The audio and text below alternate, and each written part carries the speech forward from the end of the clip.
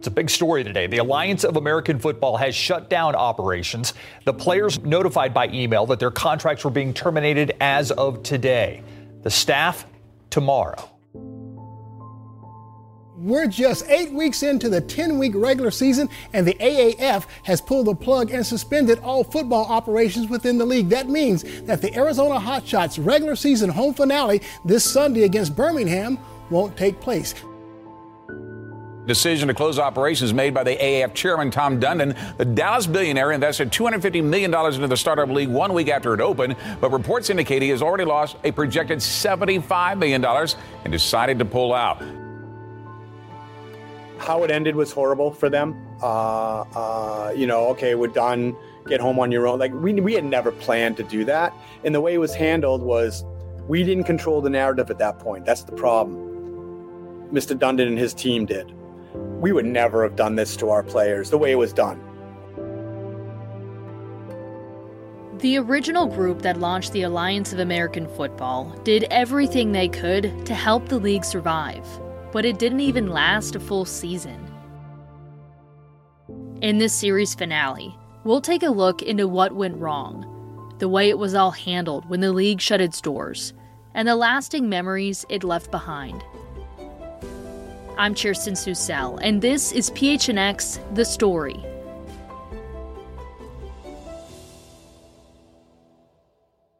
It was devastating because I felt like what we built kind of just vanished. It didn't crumble or crack or fall down or fall over. It was just completely gone.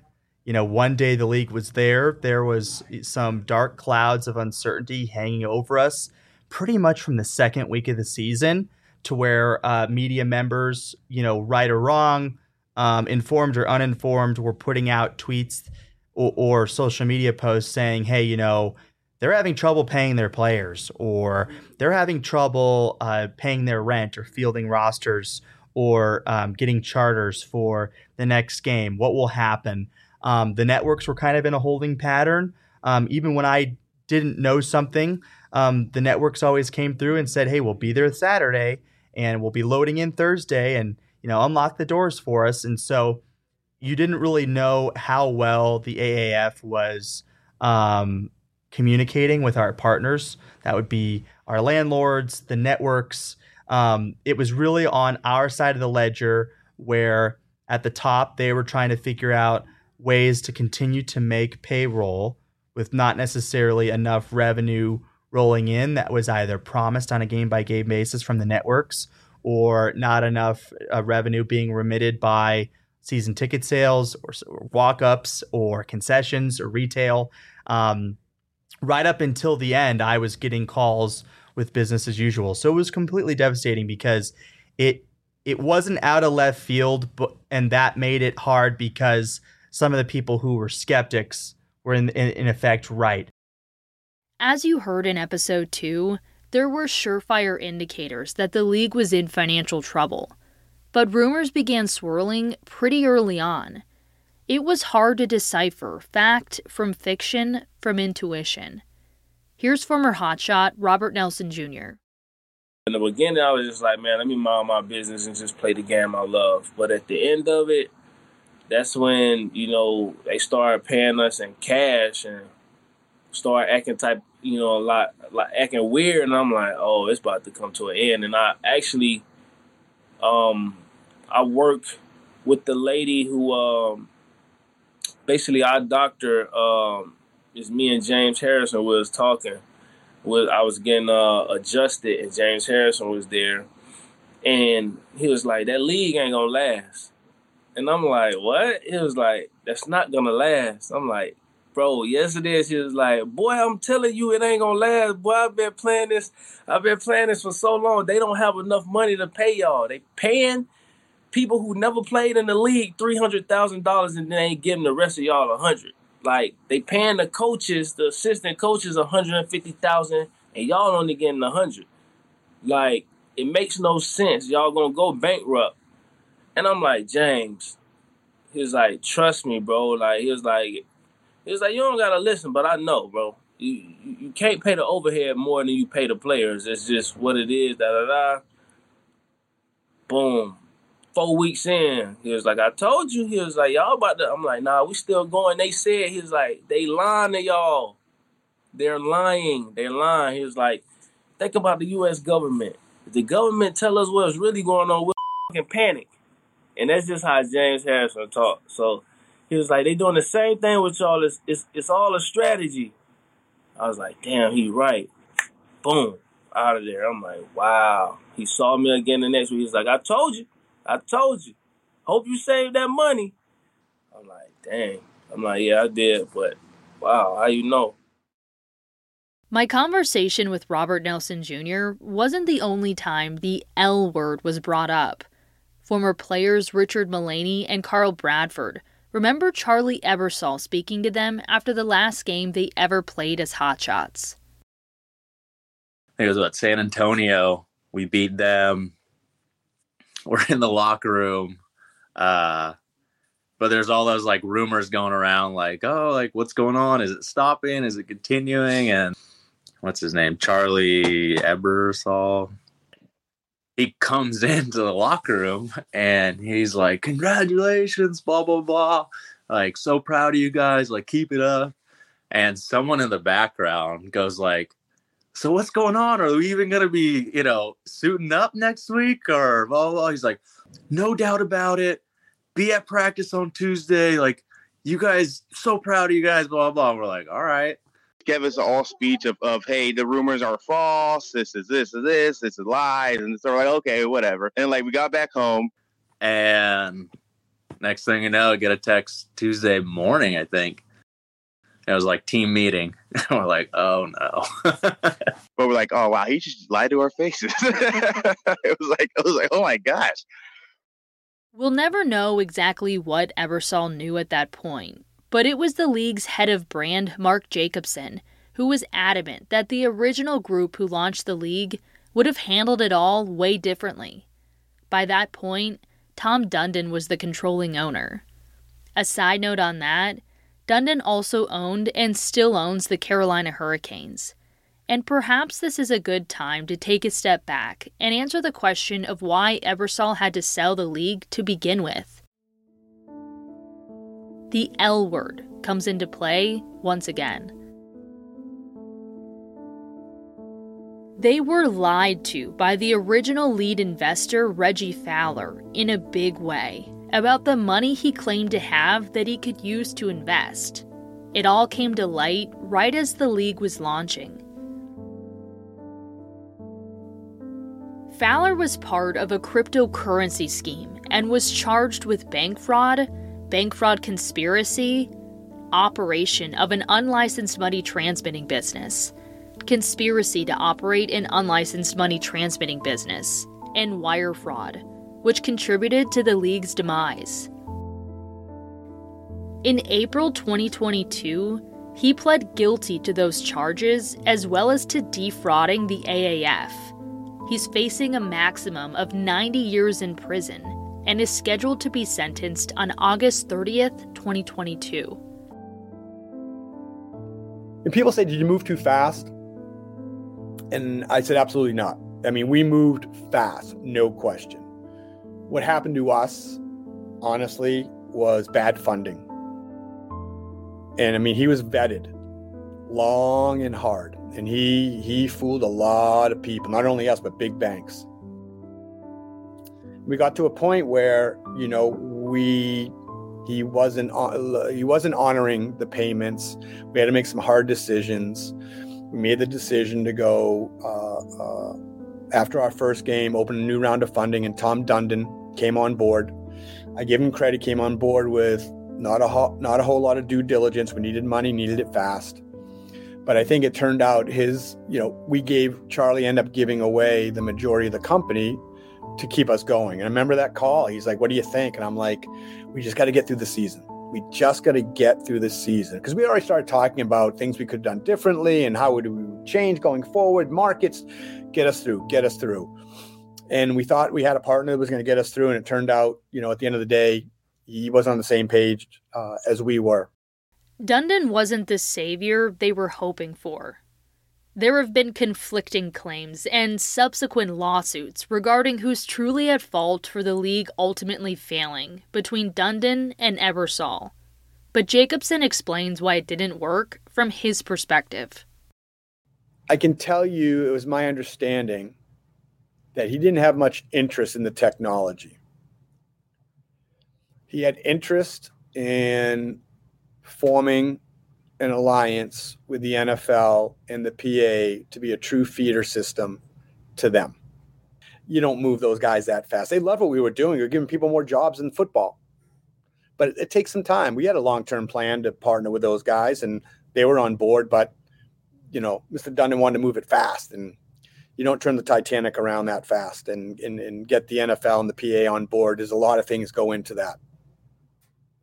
And the other stuff seemed to be secondary, where for us, yes, we want to put great football out there, give these kids a chance to play, give them a chance to hopefully maybe make a leap. But for us, it was, we want to develop this technology that's going to make this game, the interaction between fans and players and the game, a whole different experience. And we were well on our way. The challenge was we had to outfit each stadium with the technology to be able to get the feed with no latency. And that's a big investment and a big undertaking. But the predictive gaming part of it, we got to we got well down the road. But I don't think that was where his mind was at from a financial standpoint. I think that prestige of saying that I'm partnered with the NFL was at the utmost importance to him. As this episode continues and eventually shifts to a lighter note, I want to take a moment to recognize that this is all serious stuff. It's people's lives, livelihoods, and dreams that were shattered with the rise and fall of this football league. We shouldn't take that lightly. Now, let's get back to Tuesday, April 2nd, 2019. There was no staff meeting announcing the shutdown. For the most part, everyone else found out through the media. I remember it was my birthday that we found out. I was sitting there at like 10 a.m. I got a tweet from Darren Rovell at around 10 a.m. saying that, effective immediately, the AAF has shut down league operations. Well, that was surreal because I was league operations. I was a part of that team. And so you're sitting in an office and the ceiling's still over your head. The walls haven't crumbled and the office isn't being raided. And moreover, I read the tweet and, I lean my ear out the door and I don't hear anything. There wasn't any fire alarms pulled or shouting or gasping, but I quickly walked into our president's office and showed him the tweet. And he, just asked me to excuse myself from his office.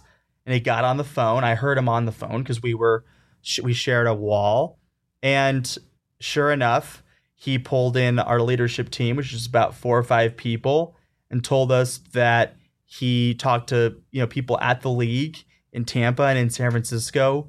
And sure enough, this thing was over. And I've never, had, a period of my life end from a tweet from someone who's in the public eye or in sports media, especially if it maybe made me feel like I was getting traded or released in a way.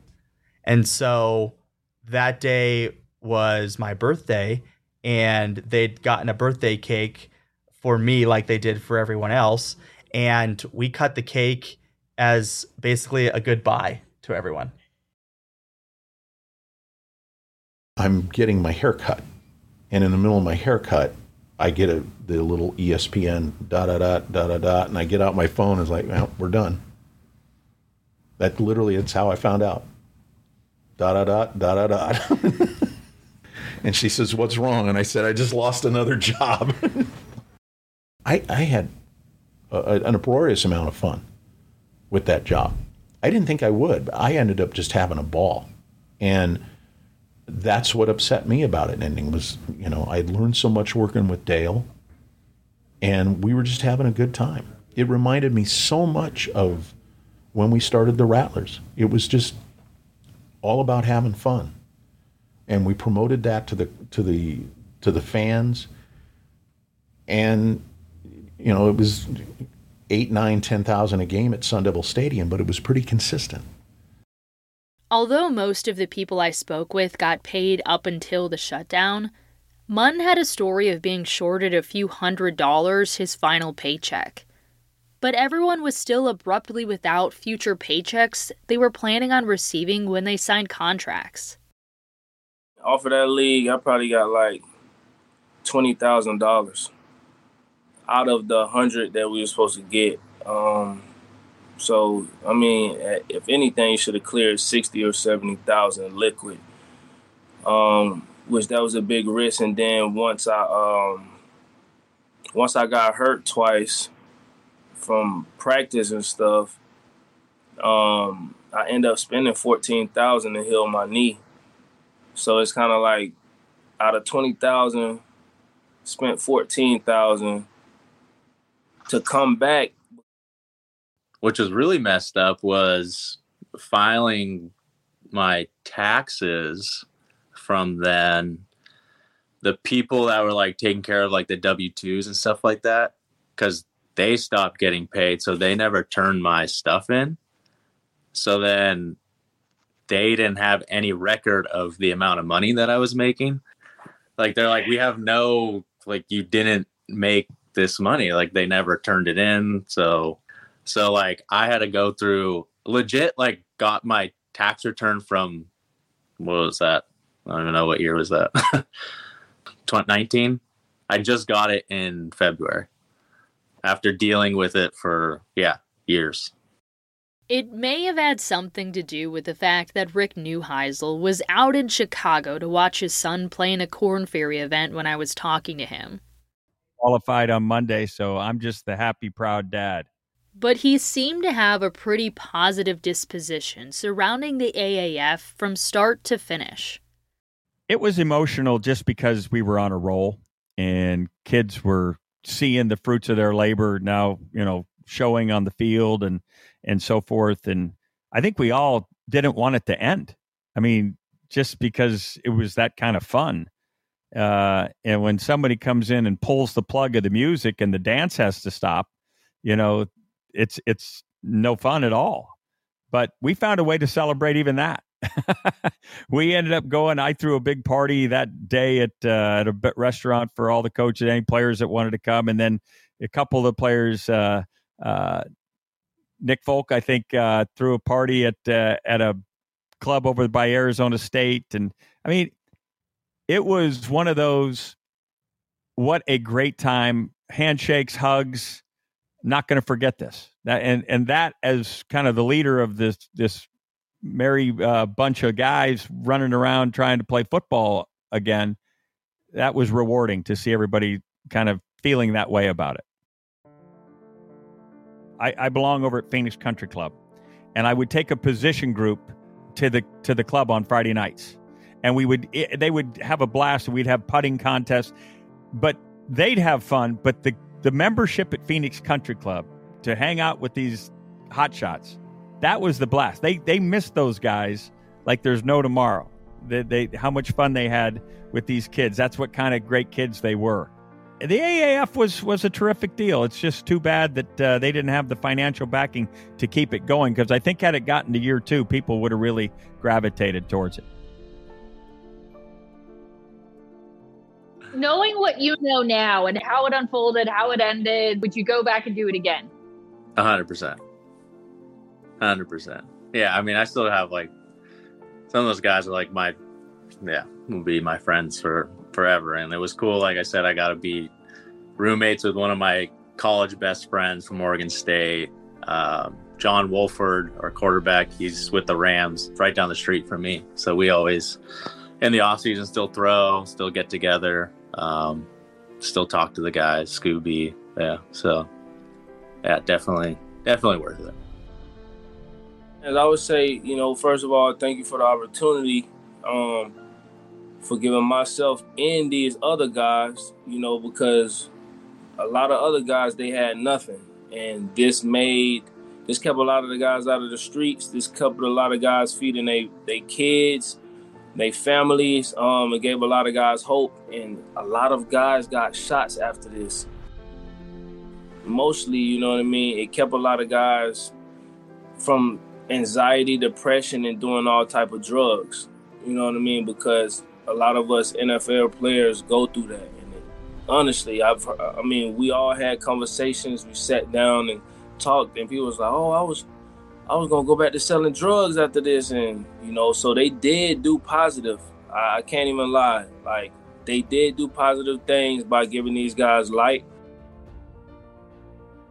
Just being around those guys and the coaches was, you could tell like they were really excited to teach the kids how to play the right way. So we had some great talent and we moved fast, but we did some really, really cool stuff, and I'm very proud of it. And I wish we could have continued it. I know we would have succeeded, but you know, like you said, you took a chance. We all take chances, right? You get to be as calculated as you can, but that was once in a lifetime.